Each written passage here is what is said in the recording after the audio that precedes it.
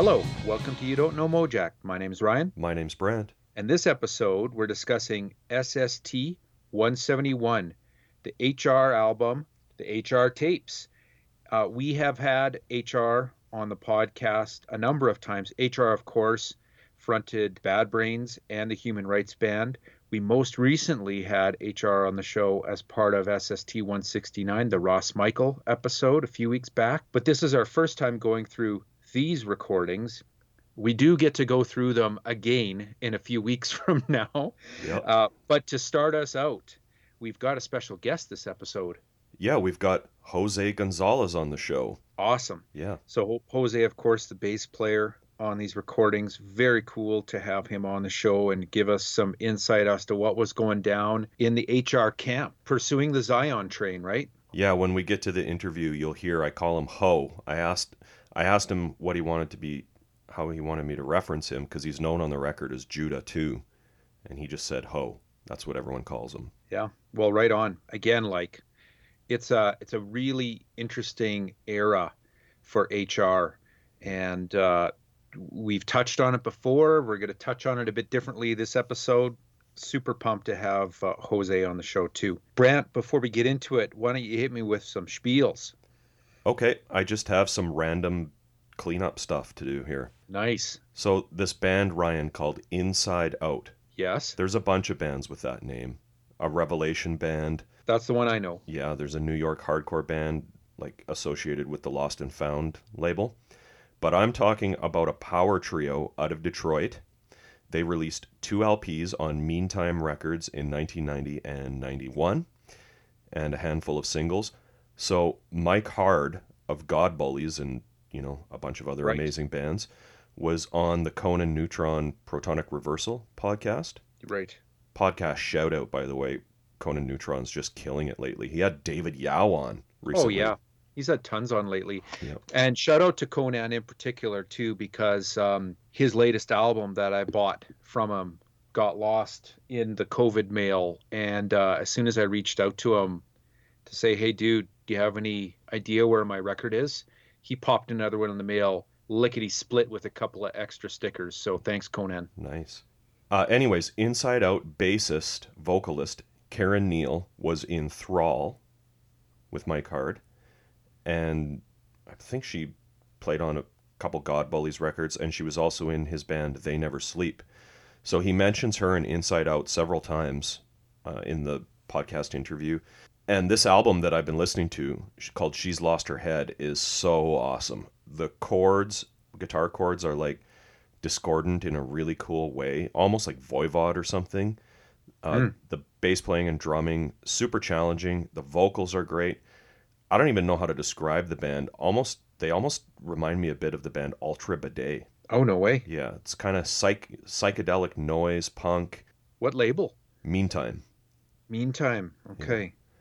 I need to track down their first record and the singles. I really like this, Inside Out. And Mike Hard, he's not on it. It's just that a bass player that he was in Thrall and God Bullies is on it. That's right. Okay, cool. Yeah, check that band out, Ryan. Done. She's Lost Her Head is the record that I checked out. Okay, another one. Abecedarians. They're discussed and interviewed in that Scenesters documentary you hit me to, Right. which is a super cool look at the mid to late 80s LA and Hollywood music scene, kind of centered around the Scream Club. This band formed in LA around 83. Their first release was in 85. It was an EP called Smiling Monarch, which actually came out on Factory Records, home of Joy Division and New Order, which is actually a perfect fit for this. Synthy, gothy new wave. There's some EPs, a full length in 88. I've been checking out a comp called The Other Side of the Fence, which came out on Bruce Leiker's Independent Project Records. That's really cool. I had never heard of that band before and seen them interviewed in that documentary. The Normals, a band from New Orleans. I know we had a guest on who mentioned them, but I cannot recall who it was. Do you remember, Ryan? Doesn't ring a bell for me, Yeah. no. Well, explain. Maybe it'll ring a bell. Well, they're from New Orleans. Vacation to Nowhere is a 12-track studio session from 79 that I don't think was ever officially released until Last Laugh Records put it out about 10 years ago. It is super killer first wave punk rock, Buzzcock style. They had two guitarists who both sang. Not sure which of them played lead, Charlie Hansen or David Bruton, but wow, super killer lead guitarist. Really great songs too. Not a band you hear mentioned a lot, the Normals, and when you think of the first wave of punk in the U.S. Yeah. But this is a recommend for sure. There's a Bandcamp too with this and a bunch of other stuff. The Normals, nola.bandcamp.com. Yeah, I don't know. I mean, being from Canada, we don't know the whole history in person in detail, of course. It always seems to focus on the East and West Coast and then maybe Texas. You don't hear much about New Orleans though. Yeah. So that's cool. Okay, our podcast pal from Treacherous Jaywalkers, Josh Hayden, sent me an email and says Ryan mentioned the Bloody Mannequin Orchestra. Yeah, man. Colin Sears. Yep. He says, out of all the albums from my collection I've had to sell over the years, Roadmap to Revolution is the one I regret selling the most. No way. Yeah. This is so awesome. Yeah. Do you know the band, Ryan? Well, no, I have now, like, again, I was grasping for grave goods. I need more grave goods. I was going on the grave goods tree and I was discovering all these other Colin Sears bands. That is a band that I really learned about for the first time when researching Colin Sears a couple of weeks ago. And I am just getting to know them. I don't own any of their music. I've just heard like some YouTube videos. That's it. Okay. Well, yeah, as you mentioned, Colin and Roger Marbury actually were both in the Yep. band pre-Dag Yep. Nasty. This DC label WGNS Recordings, which was associated with the studio of the same name in Arlington, released two albums by the band. The cassette only Streetlights in the Dark in 84 and the LP Roadmap to Revolution, also 84. Yes. Yep. It's super quirky, arty, kind of no wave. There's some great sax on it from Charles Bennington. Guitarist and occasional lead vocalist Sharon Cheslow is a really great on it. Her post-punk band Chalk Circle, which predates this, is also worth checking out. All of their she co-founded WGNS with Colin. Oh, cool. Didn't know that. Yeah.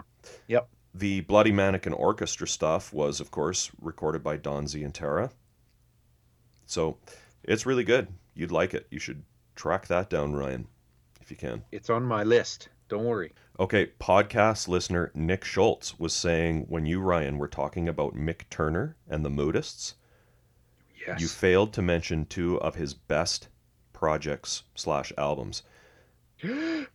Oh my God. Yeah. I'm so sorry, but I can't wait to hear what they are. Yeah.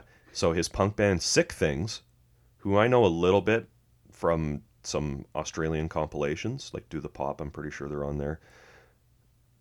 But he specifically singled out Mick's band Fungus Brains. Oh yeah. I remember reading about them Yeah.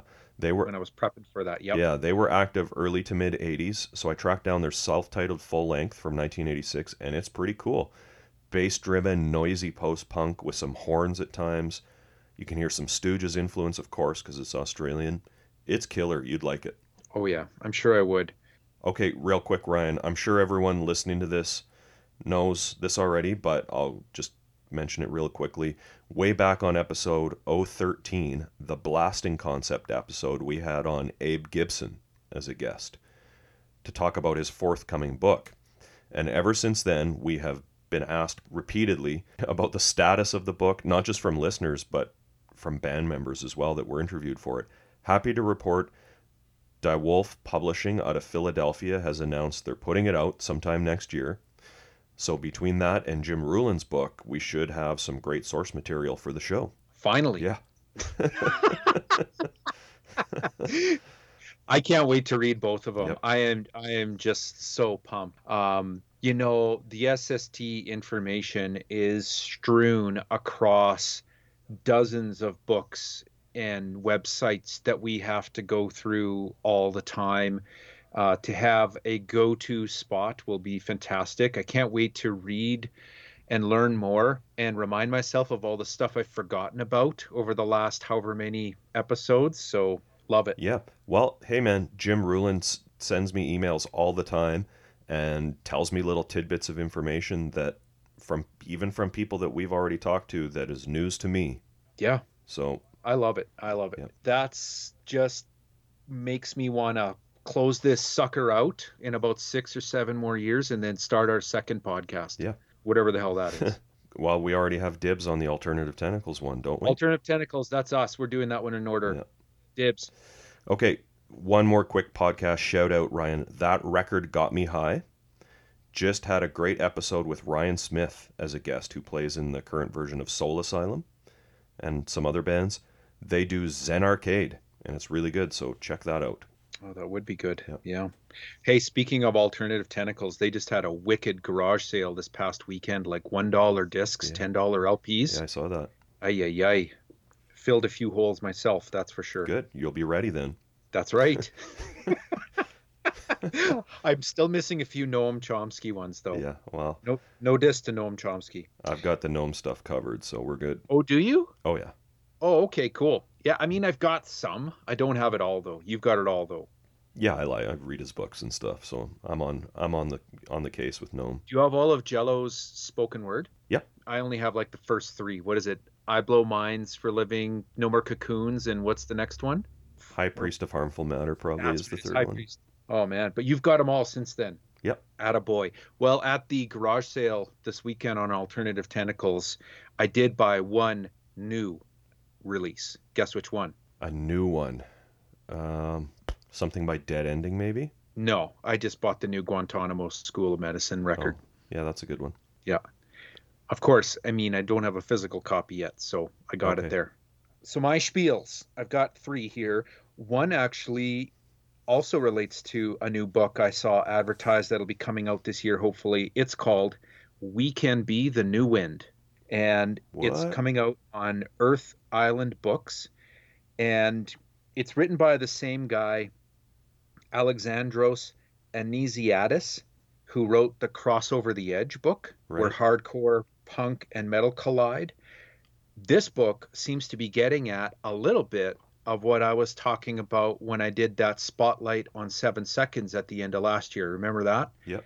We're talking about how the early hardcore bands, a lot of them crossed over into metal, but some kind of caught the Revolution Summer vibe and got a little bit more melodic. And that's what this book seems to be about. It says it captures the era when bands throughout the world were blending more melodic and experimental styles while heading in an alternative rock direction from hardcore punk. It discusses the interaction of punk, hardcore punk, power pop, and neo garage with alternative rock in the 1980s. That's what it says. Hmm. It has more than 900 bands, over 160 interviews. Bands like, of course, 7 Seconds. The name of the book is taken from a 7 Seconds song, New Wind. Dream Syndicate, Husker Du, Hard-Ons, Camper Van Beethoven, Plimsouls, To Damascus is Wow. specifically mentioned as well. I am way more interested in this than the Crossover the Edge book, which is no surprise to you, I'm sure. I sure hope they talk about grave goods in there and give me some more info. Well, yeah, that Crossover the Edge book is pretty complete. The dude Yeah. knows his shit, so I would not be surprised if they're in there. Yeah, can't wait. All right, second spiel here.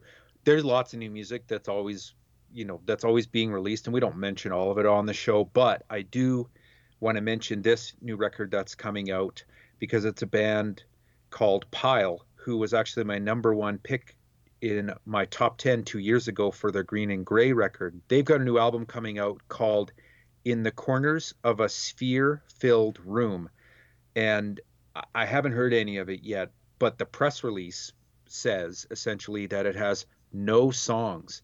It's entirely improvisational. And the reason I wanted to mention it because, of course, I'm a fan of the band Pile, but we also just had on Paper Bag. Right. And so we've got an improvisational record coming out. I'm really interested to hear it. It is described as a collection of noise we made intermittently from December 2018 to January 2021, strung together to make a little under an hour of music that we think sounds somewhat cohesive. That also sounds like the Zoogs Rift album we're going to be coming up to pretty soon. Same concept, splicing together a bunch of stuff to make a full album. Interesting. I mean, if you listen to Pyle, you probably have a pretty good sense of what their improvisational music sounds like, and I'm pretty sure I'll be into it. So I'm looking forward to that one. And then a final spiel. It actually has a tie-in with Conan Neutron as well, because he mentioned this on his podcast a few episodes back. And folks listening to the show may be somewhat aware of this, but a cool dude, the drummer for a band in Canada here, a really heavy noise band, Shallow, North Dakota, Tony, he's come down with stage 4 pancreatic cancer. And there's been some benefit releases, but a new one came out this week that I wanted to mention. But just by way of background, Shallow, North Dakota is one of the heaviest bands of all time from Canada. They were just road hogs. Like they Yeah. were always on the road. You got to see them several times a year when you lived here in Canada way back then. My band actually played with them a couple of times, most notably for me, anyways, once with Shallow, North Dakota, and this band called Punch Buggy at Mm. the Town Pump in Vancouver. This is like 1992. There's no way that Tony remembers me, but I definitely remember him, because we were out back in the alley where we were loading in, and he was explaining why they had this massive chain bolting their back doors of their van together to prevent theft, and the way that they had their van all locked up with all of these massive chains and padlocks. And he was just a cool dude. So it's pretty terrible news to hear that Tony has become sick. It's a pretty serious one. But folks should check out Shallow, North Dakota. They've got some great records out in Canada here. They came out on Sonic Onion Records, at least for two of their albums, Auto Body Crusher and This Apparatus Must Be Earth. There's also a wicked split with them and Kittens. Yeah. And then they released their album Mob Wheel in 2004. I've even got their Pop the Hood cassette from 1993, which is awesome. But to help Tony, Kowloon Wall City has pulled together a benefit 12-inch that has Kowloon Walled City, Shallow, North Dakota, and Ken Mode on it. You can buy from Bandcamp. 3 previously unreleased songs. Kowloon and Ken Mode do Shallow, North Dakota covers and an unreleased Shallow, North Dakota song. Go and buy that. 100% of the money goes to Tony's family. But most surprisingly for me is that this weekend I saw posted that another amazing Canadian band that I'm a lifelong fan of, Chore, released a new single. It's their first piece of new music since 2002. Mm. They released a benefit for Tony, and they do a new song on it called Face, and then they do the song Greenhorn by Shallow, North Dakota, which is off the This Apparatus Must Be Earth. Everyone should go and buy that single. I broke my physical copy only rule and bought this Chore single because I love Chore and I want to help Tony. I bought the Kowloon compilation too for him. But everyone should also go check out recordings by Chore. Now, I don't think I've mentioned them on the show before, but I'm just on a bit of a Canadian kick in this spiel here. Their records, Another Plebeian, Take My Mask and Breathe, Coastal Fire.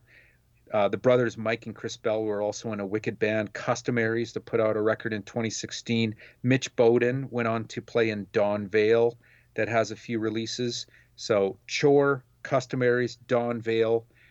But most of all, go and buy that Kowloon Walled City split 12-inch and the new Chore single to benefit Tony. All right, man. Now, should we get into these tapes? Yeah. History Lesson, Part 1. So this is interesting in that I have reread these sections of the books that I have on this era of HR over and over and over as we have done the first human rights release that we've covered on the show, SST 117. Also leading up to the Eye Against Eye when we did that episode, the Ross Michael episode. This is really the first time, though, when I've read through these sections of the books, and they are again, for just as a reminder, there's the Greg Prado book, Punk, Hardcore, Reggae, PMA, Bad Brains. Doesn't really cover this stuff very well. Yeah.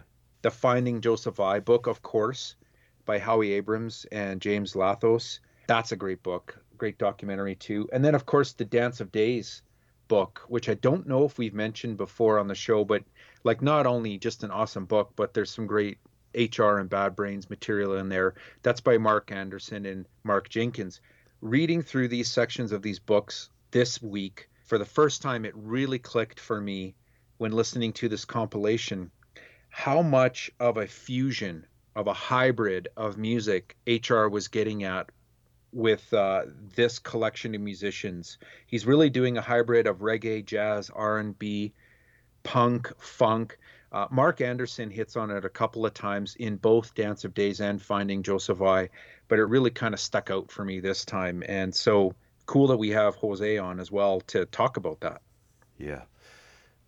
Every time we get to one of these episodes, I have to reread it to remind myself what the, how events unfolded. I think I finally understand it, though. Until we do 2 more episodes on this in the next couple of weeks. Right. Well, as usual, the chronological order of this podcast is all fucked up because we've already done the 1987 human rights release. Yeah. We're back in 83, 84 for this episode, right? Let's be clear. 83, 84 here. Yeah.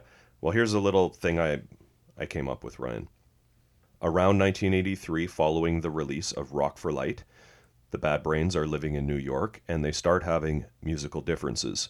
Basically, HR wants the group to devote itself entirely to reggae. It's around this time that HR joins a Rastafarian sect called the 12 Tribes of Israel and begins to be known as Joseph I. HR says in the Finding Joseph I book, "We decided that Bad Brains were going to take a spiritual retreat and do a little soul searching and get to know ourselves and do a little research into the religion. So we decided that Bad Brains would disband and we would go our separate ways." Now, when HR says that, when he says we decided, I don't think Daryl and Doc were necessarily in agreement. I don't think so. Yeah. Although Jose seems to suggest that like Doc was in the very, very first incarnation of this shift of a band, right? Yeah, you'll hear in the interview. So when the Bad Brains were still all living in New York, an early version of this band jammed together.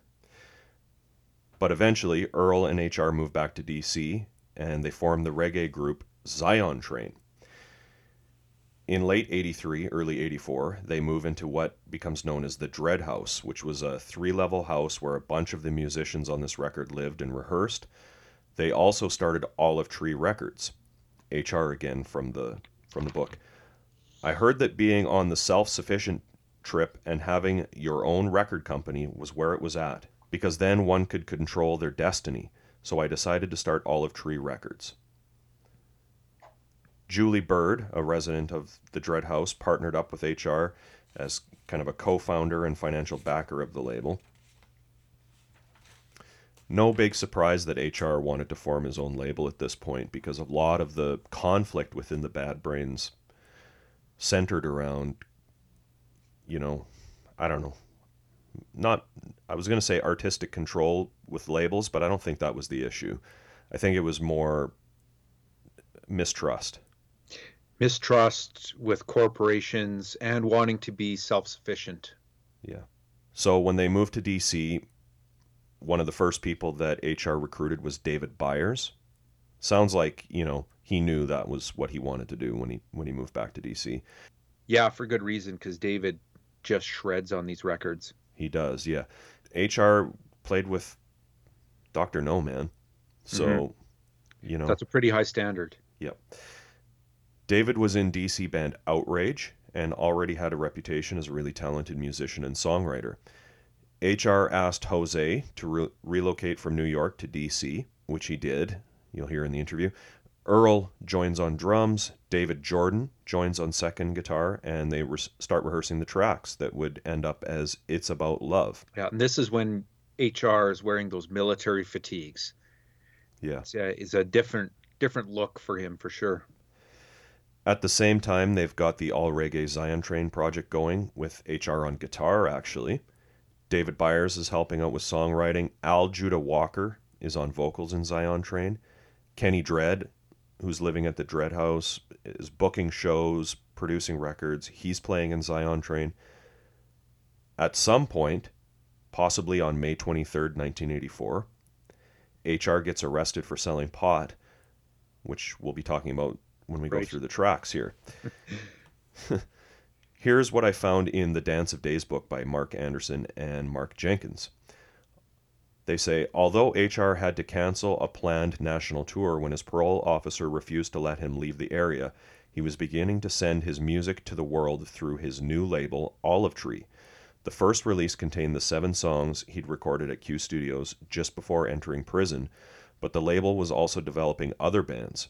It became the nucleus for a mini scene that included go-go punk band Outrage and the metal punk groups Scythian, Revelation, and Press Mob, which was fronted by an astonishing dreadlocked female singer, Spike.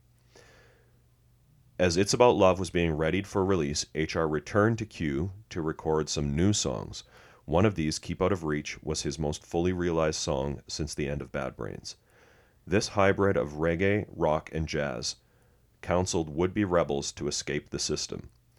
Keep out of reach, don't compromise, HR warned as one guitar played a Morse code riff over a second's swelling chords. The potent new style hinted at the new band's potential and showed that HR was moving beyond Bad Brains.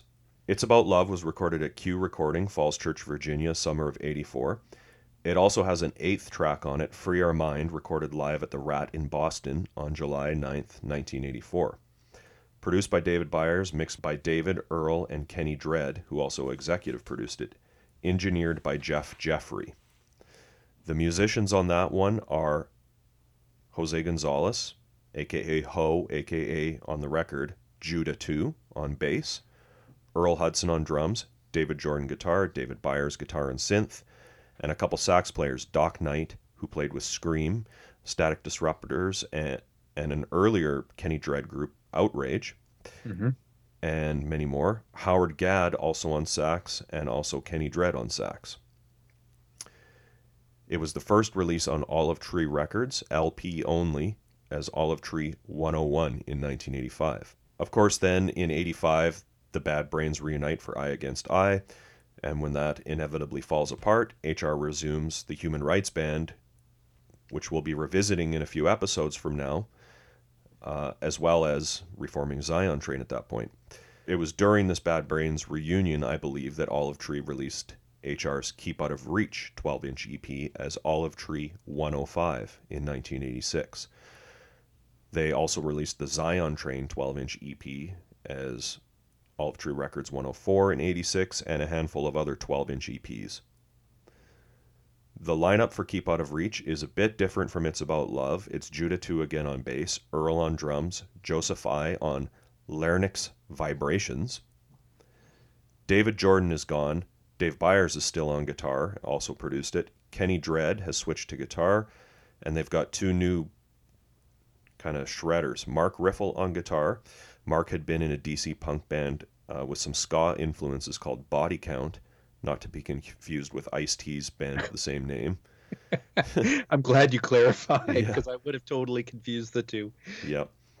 Also on guitar, he's credited on the record as just Tico. That's Tico Zamora.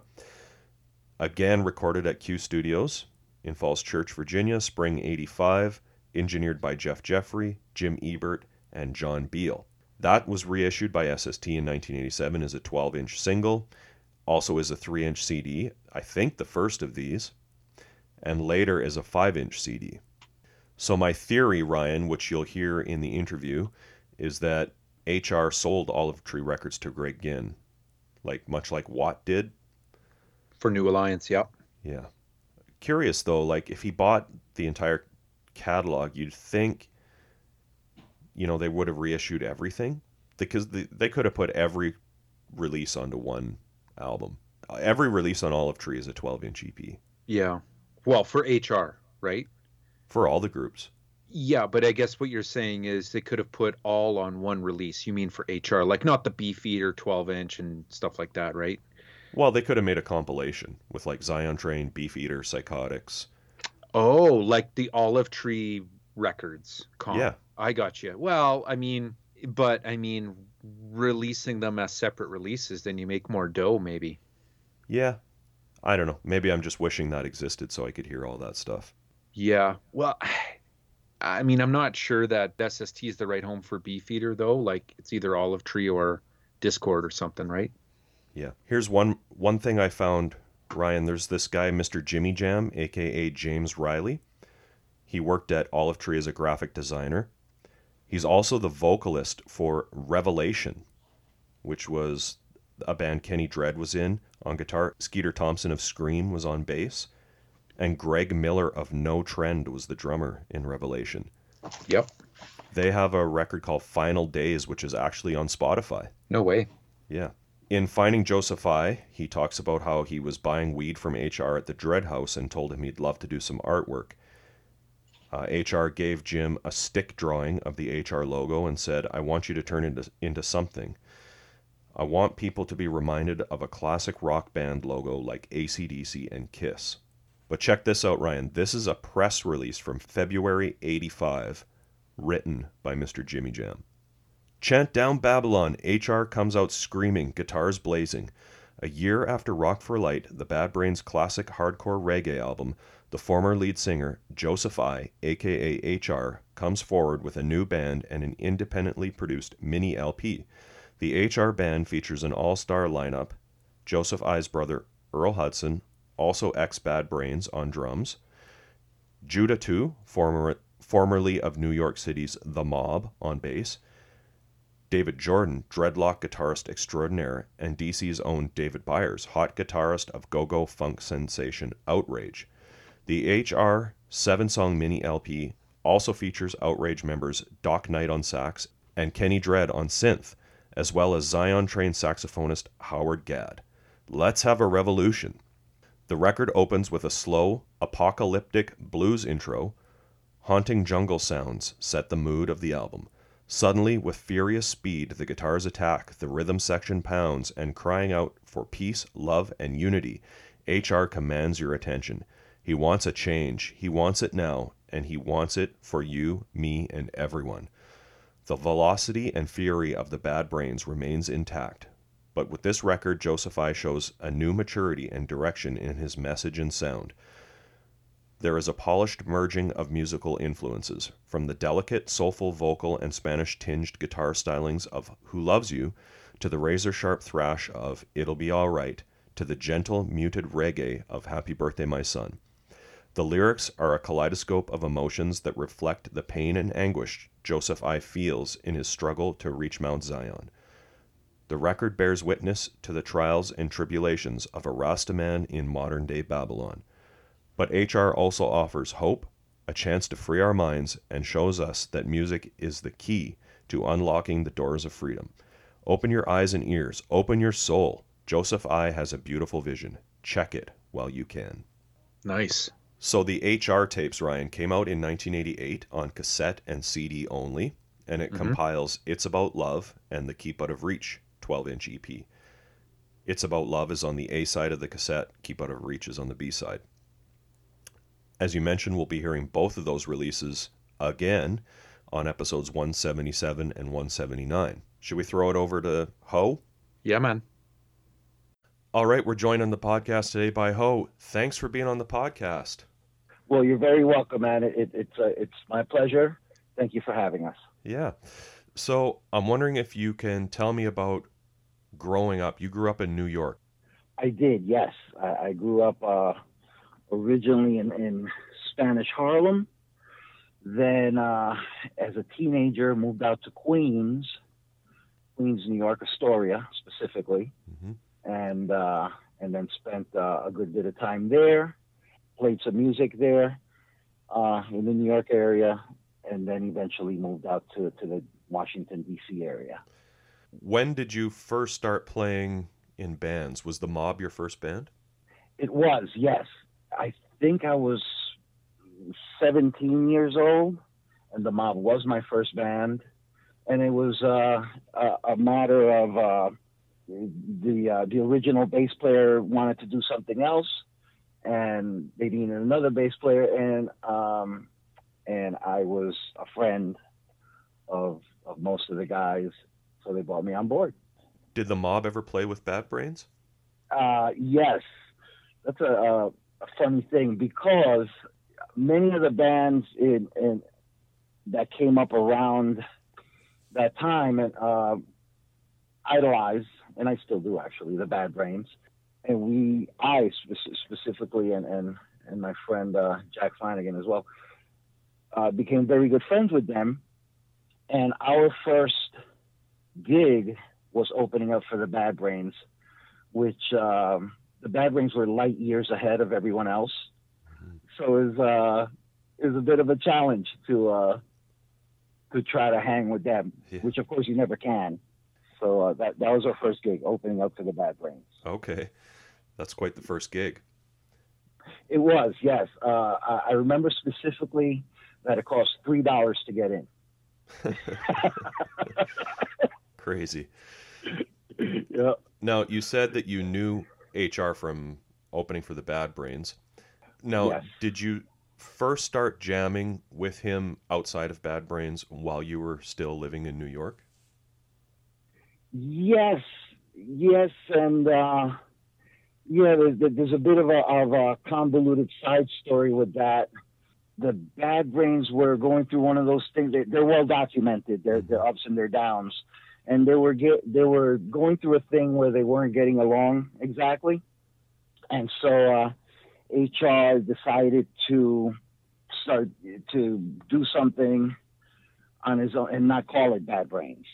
And most people don't know this story that I'm about to tell you, but the original HR project was HR, of course, myself on bass, Gary Miller, aka Dr. No, on guitar, and a drummer named David Hahn, who was a former manager of theirs. And we never actually got to play out live, but we did rehearse a few times, and that for whatever reason that didn't materialize into an actual working band. But yes, originally in New York, we did get together to jam, and we did, and it was great, sounded great. Okay. But it never took it too much further than that. Do you recall if HR had any songs at this point? Like Let's Have a Revolution, I think, was maybe one of the early HR band songs. Were any of those tunes kicking around this early? No, they were not. All of that music from the first album, It's About Love, that I did play on, all of that music was written, rehearsed, and recorded in the Washington, D.C. area. It was recorded at a place called Q Recording Studios out in Falls Church, Virginia, but it was rehearsed and written in Washington, D.C. proper, 83, I think. So take me back to that. HR decides to go back to D.C., and at some point he calls you and asks if you want to relocate and play in his band? Pretty much, yes. And what I tell people about that is, imagine if you're the biggest Metallica head that ever existed. You love Metallica, you live and breathe Metallica, and James Hetfield calls you and say, hey, you want to join the band? What would you do? What would you say? Yeah. You're like, yeah, okay, when do you need me? I'll be there tomorrow. Thanks, bye. And so that's how that went. That's pretty, and there was, the opportunity was, because by the time I got that call, the thing was, yeah, Earl's in the band. I'm like, oh, okay, great. Earl's in the band. I'm in. Right. Earl being Earl Hudson, the drummer. Right. And so, yeah, it was a no-brainer. At first, I tried to do both and commute. I spent a lot of time on the bus going back and forth between New York and D.C., but it was pretty evident very quickly, maybe within 2 weeks or so, that the future lay in playing music with these guys who are at a much, much higher level than what I was used to. Okay. So consequently, I was growing as a result of it. About these guys, can you tell me about a few things about some of them? Tell me about David Byers. That is the linchpin for the whole thing. David Byers was I don't know if he graduated from Berkeley, but he did go to Berkeley.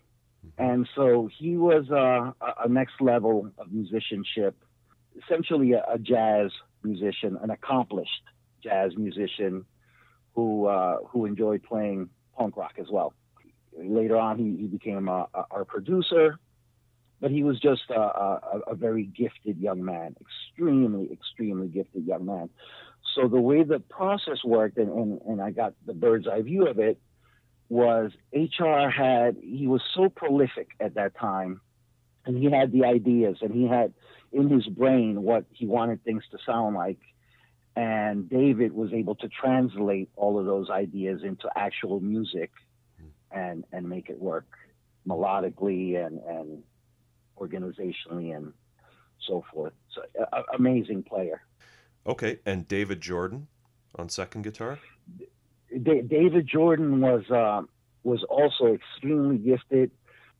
Coming from the world that I came from, which was very basic musically, these guys were, again, I keep repeating myself, they're miles ahead of me. And David Jordan was the first individual I ever encountered who tuned his guitar differently.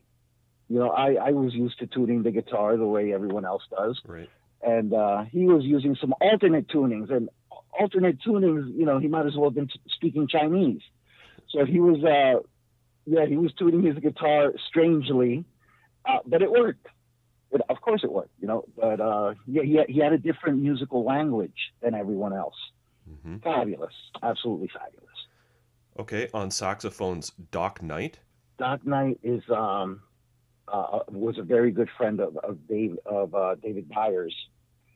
They played together in a band called Outrage, and it was a very eclectic mix of sounds. The basis of it, the foundation of it, was go-go music, which is indigenous to Washington, D.C., with jazz on top and rock and hip-hop and just a little bit, a lot of sprinklings of different ideas. And he was a vocalist. Doc Knight was a vocalist as well as playing saxophone. Again, very talented guy. And he went on to do different musical projects with different people, and very accomplished guy. Okay, and also Howard Gadd. Howard Gadd was, I didn't get to know him very well. I only got to play with him for a little bit. If I'm remembering this correctly, he also played the saxophone. Mm-hmm. He played on some of the It's About Love tracks, and but not all of them. Right. And I couldn't exactly tell you which ones he played on. Kenny Dread? Kenny Dread, again, it was all very, a quote unquote, a bit of a scene. And a lot of us knew each other. To me, coming from New York, these guys were new to me, but they weren't new to each other. Right. And Kenny played with Doc Knight, and he played with David Byers as well in that band that I mentioned called Outrage. And Kenny played guitar. He multi-instrumentalist. He played guitar. He played bass. Later on, he actually played bass on tour with HR, and I think he played on the third record as well. When you moved to DC, are you living at the Dread House? Yes, that's exactly right. That's exactly right. Yes, it was at 17th Street and R Street, right across from the 3rd District Metropolitan Police Station. And it was a group house situation, and the phrase starving artist was definitely invented for situations like that. It sounds like it was a pretty wild scene at times in that house. It was. It was fabulous. It's the kind of stuff that you can only get away with when you're 17, 18, 19, 20, 21. If you get too much past that, you're like, why am I sleeping on the floor? Right. Why am I hungry? Things of that nature. But yeah, it was fabulous again, because HR was in that time frame was so prolific with ideas and musicality, and we had a very strong work ethic. We were rehearsing every day, unless there was a gig. If Right. there wasn't a gig, we were rehearsing. And that particular house, there were people that would come by just to hang out and talk. They'd throw a couple of names at you. Ian McKay might stop by Right. and argue stuff. And when I say argue, I don't mean argue.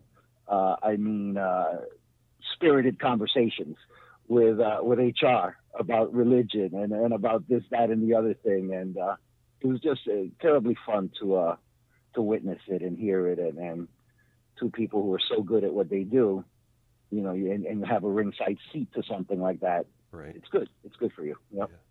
I read somewhere that It's About Love was written and recorded very quickly. Do you remember writing it and recording it? Yes. It was HR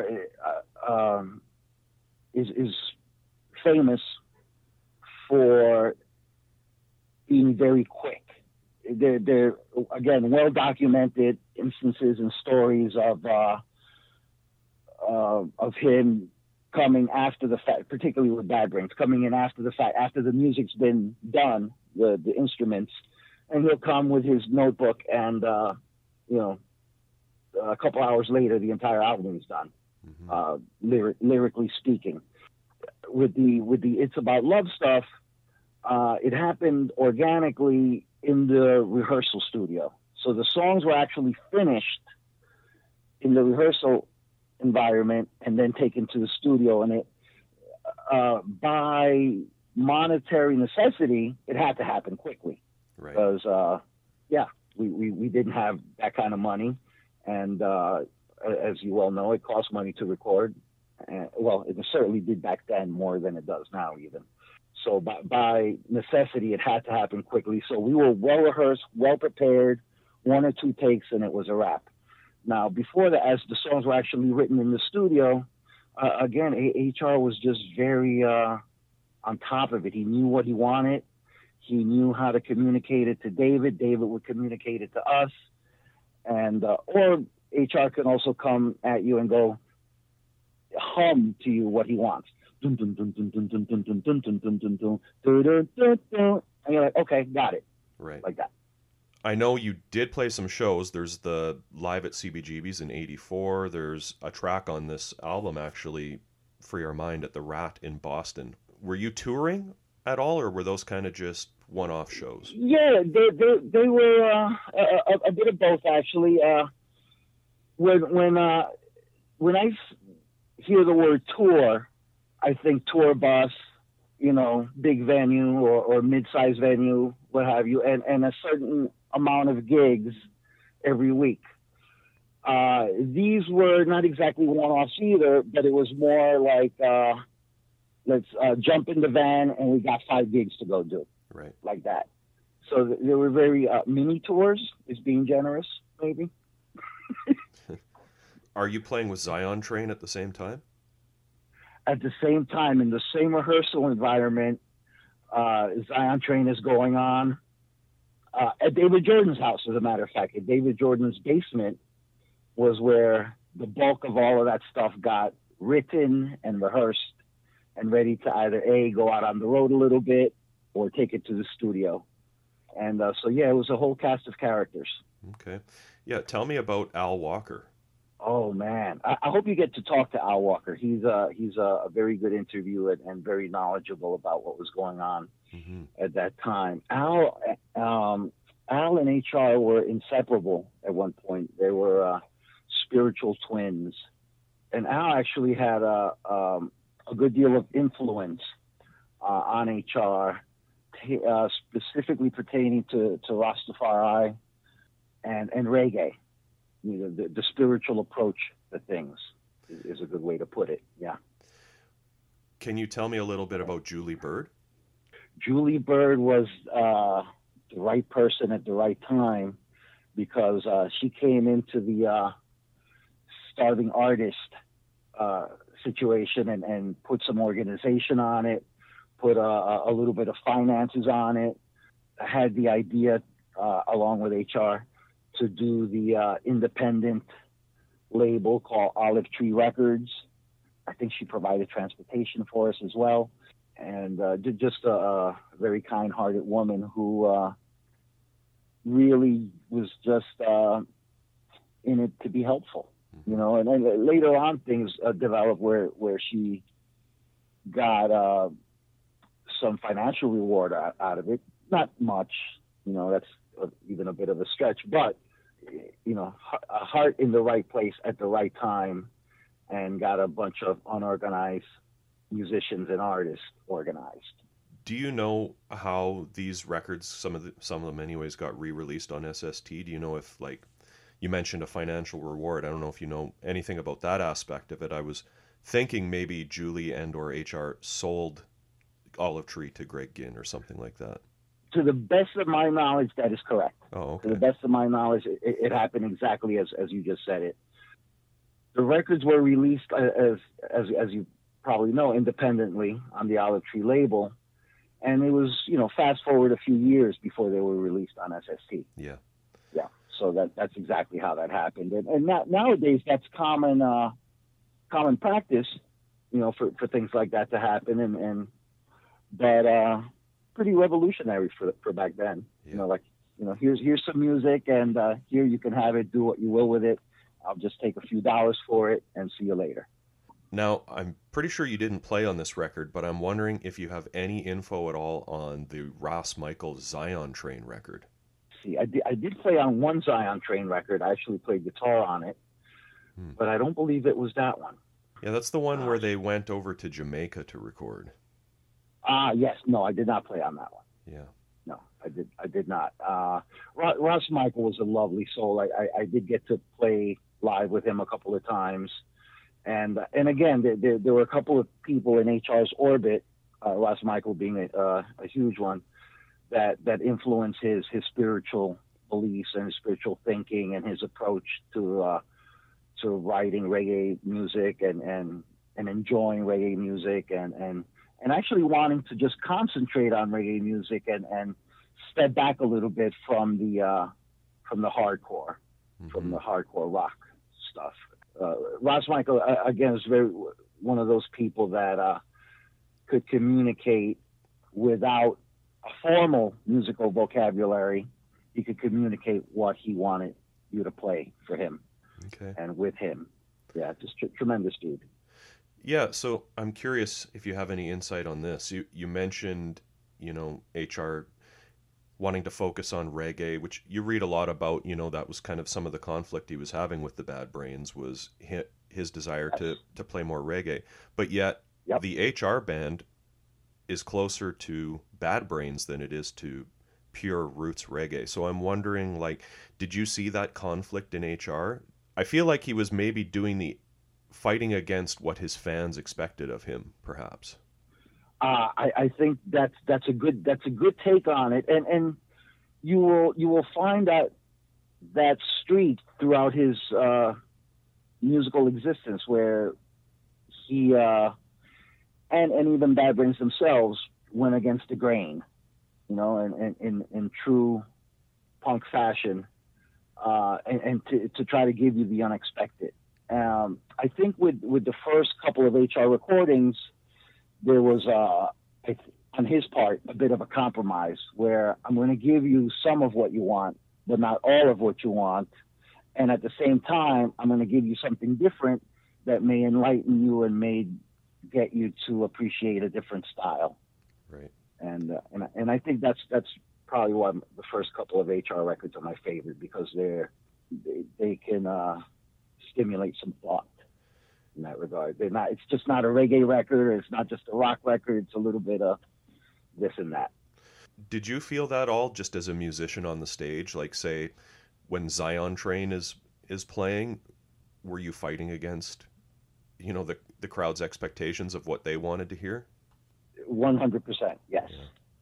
Yes. A lot of people came just to see what HR was up to and what it would sound like. And it took years and years and years of HR persevering for people just to come to listen to some reggae. Yeah. You know, because eventually when you went to an HR show, you knew that that's what you were getting. You're like, hey, I'm going to go listen to some reggae. I'm going to see HR. He's going to play this song, that song. and strictly reggae. But yeah, you were definitely at the very beginning. You had a lot of fans that just wanted the hardcore stuff. I remember a gig at this place in Washington D.C. called the Wilson Center, where the Bad Brains play a lot of reggae. That particular show, that particular set, and I don't know. Some people might argue this point, but I'll stand by it. It's the first time that I ever saw the Bad Brains get dominated in a musical field. And it happened to be Minor Threat that did it, And the reason why was because it was a bunch of kids and they wanted hard, fast punk. And that particular day, the Bad Brains didn't oblige. Right. If they felt like obliging, of course, Minor Threat would not stand a chance. But the Bad Brains didn't oblige that day. Minor Threat did, and Minor Threat won the night, right, so to speak.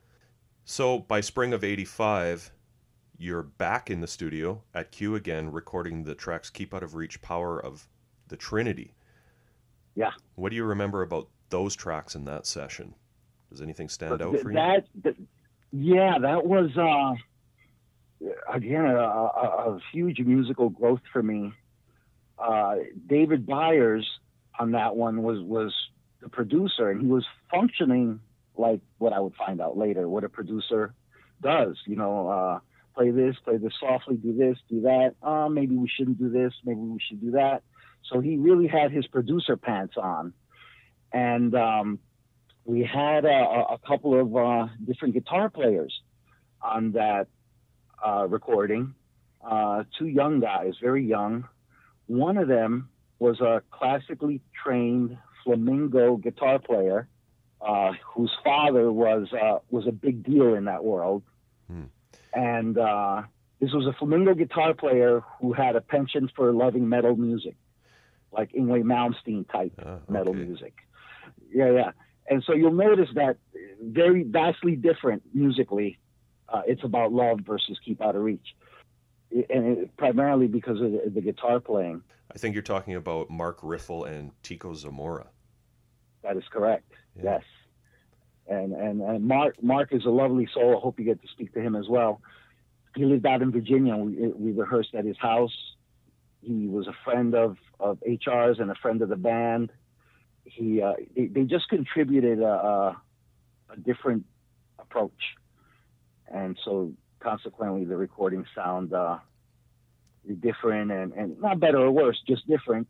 And I happen to quite like that. It's probably one of my favorite recordings of the early HR stuff. What can you tell me about the band The Psychotics? The Psychotics, wow, that's a good one. That is a good one. Okay, the Psychotics was a very early David Byers project. Very freeform sounding. Not easy to digest, because they didn't go by the formula. It wasn't the 1, 2, 3, 4 formula. It was thinking man's punk, so to speak. There were quite a few musicians in that band that I think maybe Black Knight might have had a stint with them as well. And maybe there might not be any recorded history, maybe just some demos of those guys, that they were very much a part of things, even if they didn't get to play too many gigs. The individual members went on to do various things later on. Do you know who Claude Bent is? He had a record on Olive Tree under the name Rhythm Section.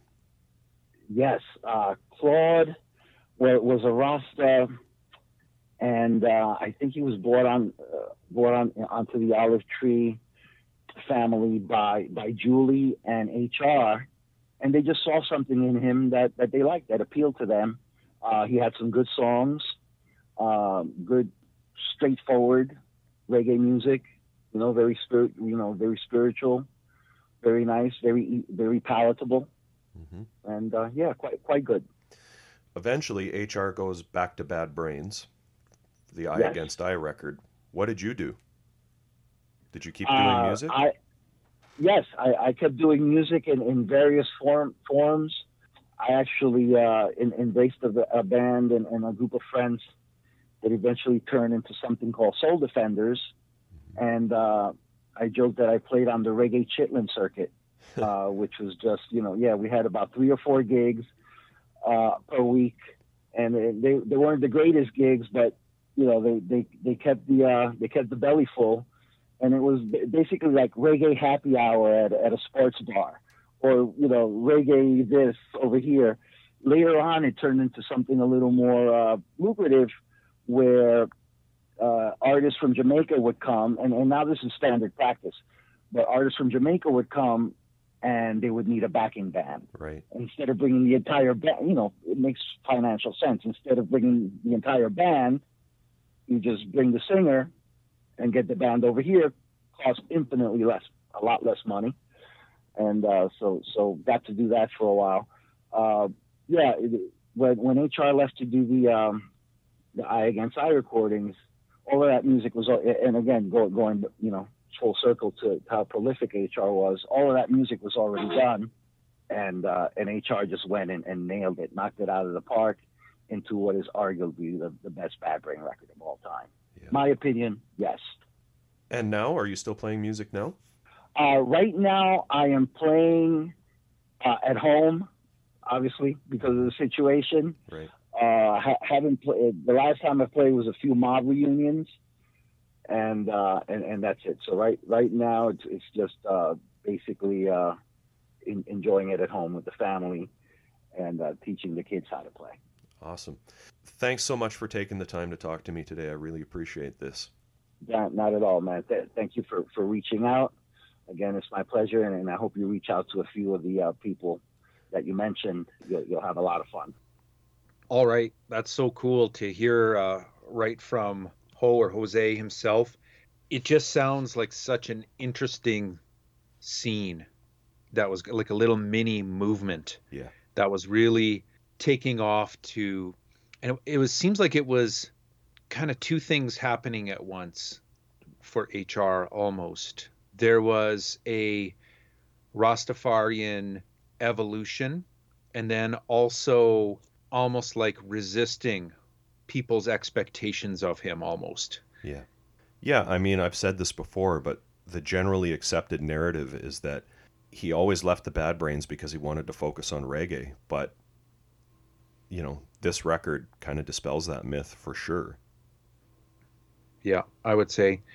It is an interesting blend though, right? There's some super shredding, there's some funky R&B. Yeah. And but I mean, like, for me, the absolute standout on every single one of these tracks is HR's vocals, for sure. Of course.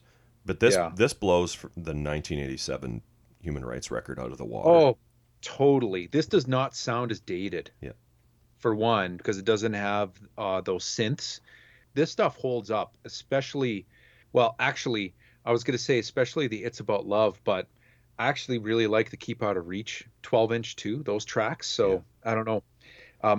I did find one other quote from the Finding Joseph I book that I like, just about the live show for these guys. Kenny Dread has a quote in here. It starts off by describing, he says, David Byers was one of the first African-American punk rockers in the DC scene, same generation as Bad Brains and the same generation as Skeeter Thompson from Scream. Then he says, we weren't just a band, we were a posse. We lived together, rocked together, conquered together. Our performances sometimes became like a basketball game, keeping score. Who had them dancing the most? Who had them thrashing the most? Who had them freaking out the most? And we went out there to win every time. It was an incredible experience to play music with someone who lived it. 100% rocker. Awesome. Love that. Yeah, well, I'll just remind people we had Kenny Dread on as a guest for whatever episode that was, the Human Rights record. 117. Yeah. Yeah, go check that out. Kenny's a good interview as well. Hey, I've got a Spaceman spiel on this. Should we hit it? Sure. So this is what the Spaceman said about this comp in the SST catalog. Almost sounds like it was supposed to come out just as cassette only to start. Maybe like those Zoogs and Saccharine Trust and Minutemen ones. I don't know. Here's what it said. Bonus cassette of solo HR One Love Rock. This special cassette has the It's About Love EP and the Keep Out of Reach 12-inch all in one cassette. Handy at twice the price, this special cassette is a must for all lovers of spiritual rock. Then it says SST 171, cassette 750, CD $13. It's a weird spaceman spiel because he mentions cassette 4 times and then right after it, it says cassette and CD. Yeah. Well, I don't know. They like doing this, like My First Bells, for example, or there's been others, but I would have bought this on cassette, not CD, that's for sure. Back then. Okay, Ryan, let's have a revolution. You want to go through these tracks? Yeah.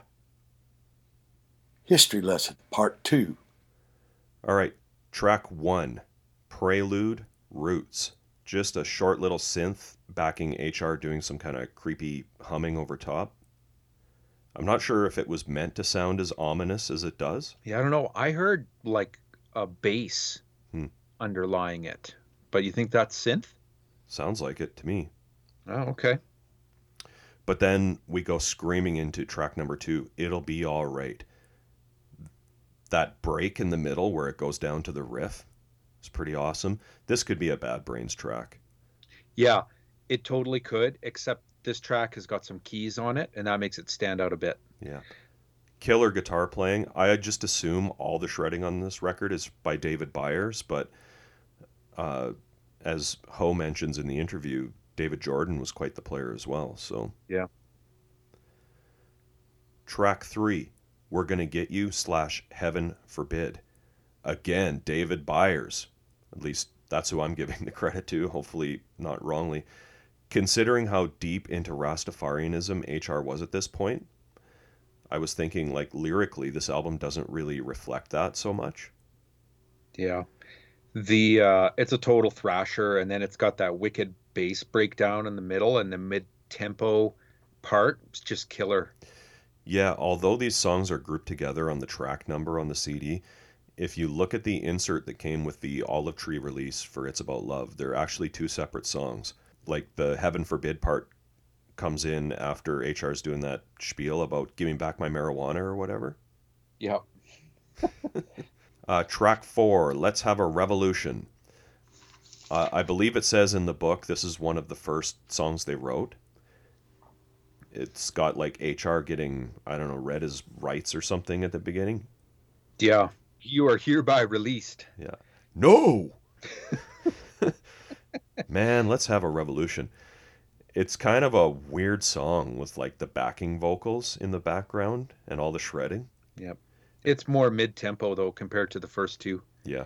But then Who Loves You Girl? This HR's vocals are real standout for me. And like some really great Spanish guitar. Ah, some Spanish guitar. Yep. I even like the synth on this song. Yeah. It's a total, just like a flat-out love song, hey? Yeah.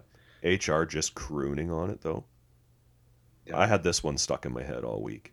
Okay, It's About Love. The snare drum sound is really not great on this one. Yeah, my notes said, snare sound is lame. Yeah. You picked it out, too. Yeah. There's some sax on it, though, which is gives it a different kind of flavor. Yeah. It's an all right song. I feel like this was maybe influenced by Prince. It sounds like something he would have done. In this era, anyways. Probably the most famous track is next, Happy Birthday, My Son. Finally, we get some reggae. This tells the story of Babylon locking HR up and throwing away the key. Yeah, take his money, too. Yep. So he was arrested for selling pot, obviously. Kenny Dredd in the book says, it was a way for someone in a band to make money, and it's all documented beautifully in Happy Birthday, My Son. I made a part of my living this way back in the day. A lot of us did. Yeah, and his son is PJ, or Paul Jr. Yeah, and it happened on his birthday that he was arrested, May 23rd, 1984. Track 8, Free Our Mind. This one's great, with HR getting everybody going at the beginning. Yeah, it'd be great to hear the whole show. Yeah. It's too bad there isn't a tape of that out there. Yeah, Live at the Rat in Boston, July 9th, 1984. Pretty rough recording, actually. But if you want to hear a great set from this lineup of the band, check out that Live at CBGB's 1984. It's great. They play this whole album on it, and I counted, I think, 4 tracks that are not on any HR record, which was interesting that this is only an EP, because that's it. This is the end of It's About Love. Yeah. Then we go into the Keep Out of Reach tracks with the title track, Keep Out of Reach, vocal version. These next 3 tracks are almost as long combined as It's About Love. They're all 3 are pretty long. It's got the same rhythm section on the EP. David Jordan is gone on guitar. David Byers is still around. Kenny Dredd is playing with the band at this point. And Mark Riffle and Tico Zamora are on gits and acoustic gits, as it says on the CD. This is a cool track. Lots of killer guitar playing. Really interesting extended funk jam at the end. Mm-hmm. Then we have Keep Out of Reach dub version. Not sure who mixed this version of it. I'm guessing it was David Byers and or Kenny Dredd. I always have time for some good dub reggae. This isn't reggae, but that's the idea. This is just basically an intro version remixed. Yeah. And then Holy Shred, we're going into Power of the Trinity.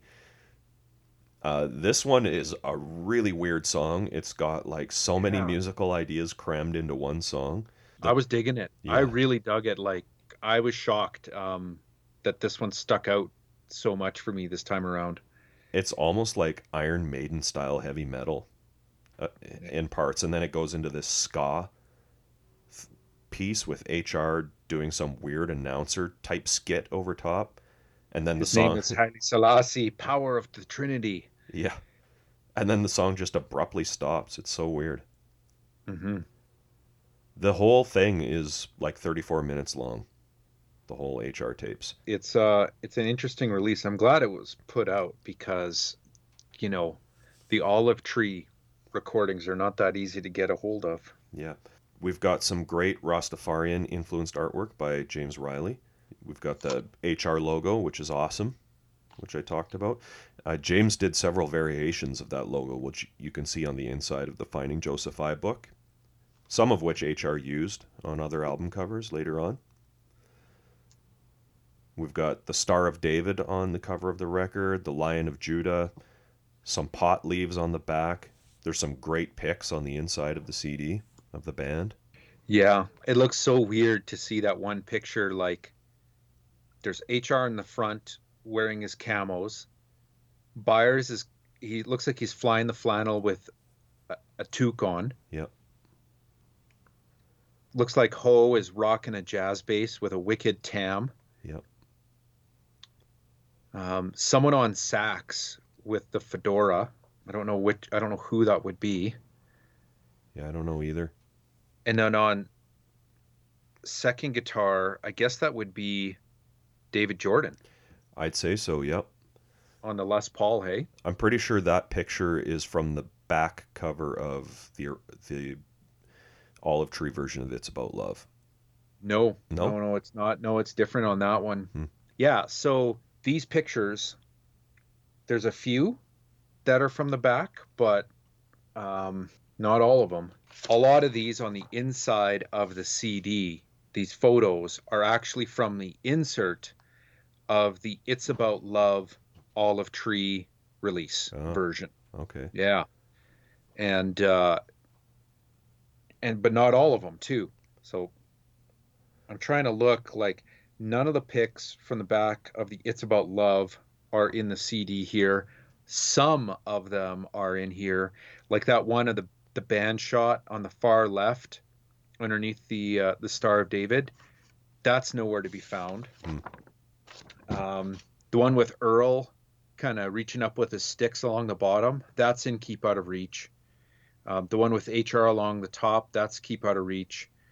The one of the band up against the brick wall, Keep Out of Reach. Jose along the bottom, Keep Out of Reach. The one along the top, though, that looks like David Byers playing a Strat with HR. Yeah. That's nowhere to be found. I think that picture might be on the Human Rights record, but maybe not. Ah. Pretty sure those two younger fellas on the right there. Far right. Far right. I think that's Tico and Mark. I don't know which is which, though. Mark. I think you're right. Yep. Both playing Strat-looking guitars. Probably Yamahas they look like there. And Jose in the one shot there is playing a different type of Fender. Looks like a jazz bass, though. Different one than in the inside of the CD. So, yeah, I mean, there's lots of shots. Yep. Which is cool. Got a nice long thank you list on the back of the CD. Is it ever? Yeah. Lots of thanks and praises to Haile Selassie. Ross Michael gets a shout out. Yeah. Any DC punk rockers? Alec Mackay. Hilly Crystal, Rick Ocasek. Yeah. Michael Nkrumah. Scream. Gary Miller. Beefeater. Outrage. Bad Brains. I think, are we ready to go with the ballot result? Yeah, man. Ballot result. Now, keeping in mind, Ryan, we're going to get all of these tracks again. I know. What are your picks? So I would probably go with... There are several from It's About Love. So I don't feel quite as restricted there. I feel like Keep Out of Reach, we really have two choices when we get there. Yep.